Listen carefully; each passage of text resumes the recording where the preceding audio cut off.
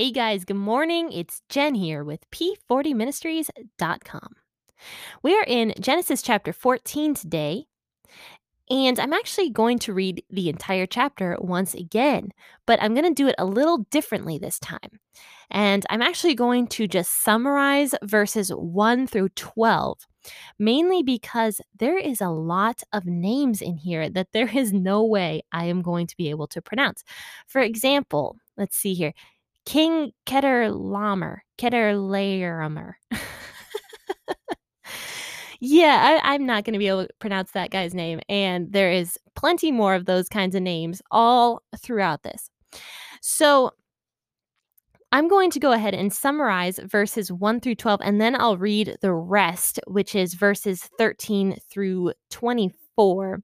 So, the problem is that this is not a chapter that can be easily broken up into sections. It's kind of just one long story of Abram's life and also Lot's life at this point. So, like I said, there's not a good breaking point in this particular chapter. So, I'm just going to go ahead and talk about the entire thing. So, verses 1 through 12, you can go ahead and read it if you absolutely want to. Like I said, though, I'm just going to summarize it for the sake of both time and my grammar. So, you remember from my last recording that Lot went and lived on the edge of Sodom, and Sodom was a wicked nation. So war begins to break out, and these four kings went up against five kings, and the five kings were the kings of Sodom, Gomorrah, Admah, Zeboam, and Bela. And they prepared for battle against these other four kings.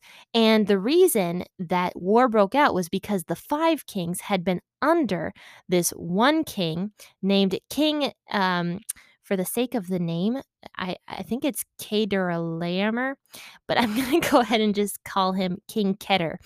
So King Kedar was one of the kings from the four that were attacking these five kings. And he was a king that was kind of a king over all the kings.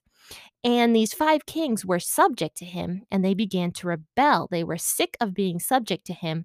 And after 13 years, they finally rebelled against King Kedar.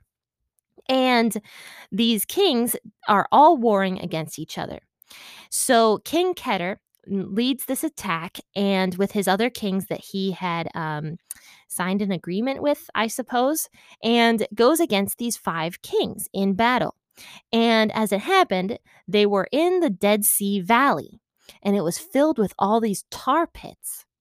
And because of that, the five kings lost that battle. And many of their soldiers slipped into these tar pits. It says in verse, let's see here, it says in verse 10 that many people fell into the tar pits while the rest escaped into the mountains. And the kings of Sodom and Gomorrah fled at that point. Now, the victors, the kings that were victorious, invaded and plundered Sodom and Gomorrah. And this included Lot. So they captured Lot because he was living on the outskirts of the city at that time. And he captured Lot. And you remember from the last podcast episode that Lot was very rich as well. So they plundered Lot. They took Lot as captive and plundered all that he had and carried off. It says in verse 12 that they carried off everything he owned. So I'm going to start reading in verse 13 and finish in verse 24 here of Genesis chapter 14. And I'm actually going to read out of the NLT version today just to help me out with some of those names to simplify it for myself. In verse 13, it says, "But one of Lot's men escaped and reported everything to Abram the Hebrew, who was living near the oak grove belonging to Mamre the Amorite. Mamre and his relatives, Eshcol and Aner, were Abram's allies. When Abram heard that his nephew Lot had been captured, he mobilized the 318 trained men who had been born into his household. Then he pursued Kedar's army until he caught up with them at Dan. There he divided his men and attacked during the night.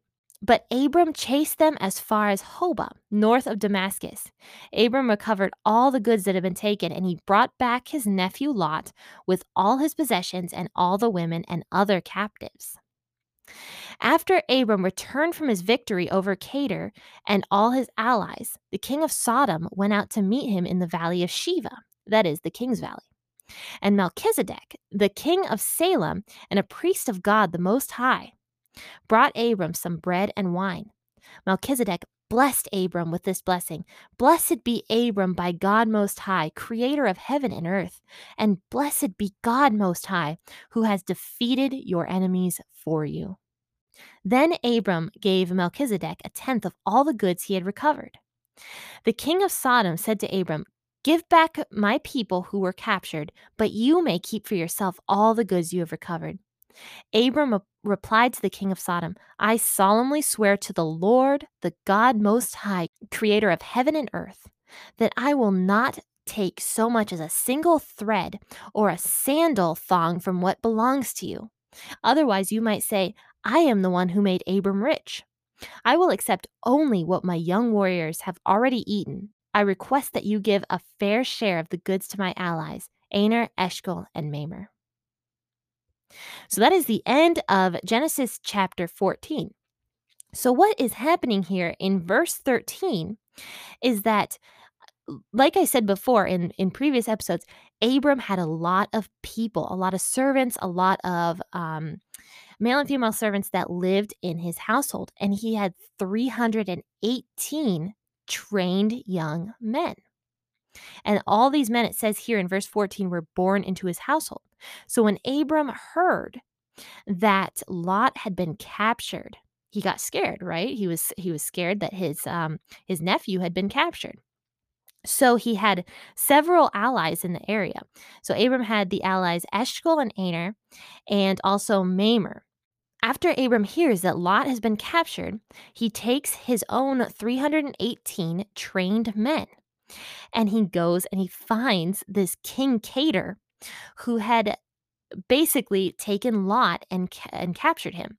And he goes and finds him, and he pursues him, and he catches up with him, and he attacks during the night. And Kedar's army completely flees. This caught them so off guard. They probably thought that they won this battle. They didn't expect Abram, who had all these trained men, to come and rise up against him. So Kedar's army completely flees, and Abram ends up recovering all of the goods from Sodom, and ends up also recovering the goods that Lot had been with Lot, and also Lot himself, and also all the women and all the other captives. So Abram, with his 318 trained men, goes and attacks this king that had just won a battle with who knows how many men. And God was on Abram's side. And God was there helping him, and he was able to use Abram's men to defeat this king. So after Abram returns back from his victory, the king of Sodom goes out and meets him. And also this other king, this king named Melchizedek, who was a priest of God. And he goes out and he blesses Abram, and he says, "Blessed be Abram by God Most High, creator of heaven and earth, and blessed be the God Most High, who has defeated your enemies for you." So this shows right here that God was on Abram's side. He had helped Abram go out and rescue Lot. And Abram goes and gives Melchizedek a tenth of all the goods that he had recovered from everything. And the king of Sodom ends up saying to Abram, "You can just keep everything. Thank you so much for what you did. Keep everything that was plundered. You can have it." But Abram says, "No, no way. I am not going to do that, because I don't want you to say you made me rich. I'm not going to do that. You can have your stuff back." And he says, "I will accept only what my young warriors have already eaten. And I request that you give a fair share of the goods to my allies, Aner, Eshcol, and Mamre." So that is Genesis chapter 14. And basically, it shows that Abram went out and fought this battle, and God had used him to help recover Lot and defeat this king Cater or Cater Laomer. Oh, maybe I got that right. Cater Laomer. After several tries. So, so this is just showing the power of God to use these 318 men that Abram had to defeat this king that went out and plundered and was victorious. But these men with Abram were even more victorious because they had God on their side. And every time that happens, people win. So it's good to have God on your side. And this was actually a very interesting chapter for me, mainly because I've never really studied this one before. I kind of just brushed right through it. Other times when I've read it, thinking it's kind of boring, but no, I actually rather thought this one was very interesting, and I hope you guys did too.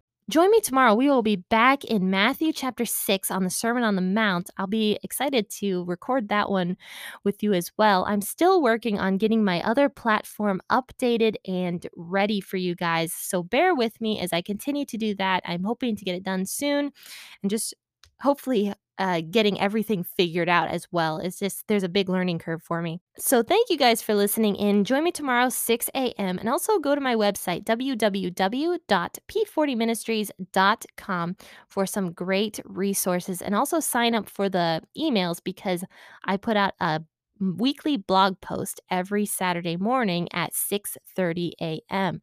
So make sure you sign up for those emails so that you'll never miss anything. And I also have an extremely exciting announcement that I have been promising you guys forever that is soon to be updated. So I will see you guys soon. God bless and happy listening. Bye, everybody.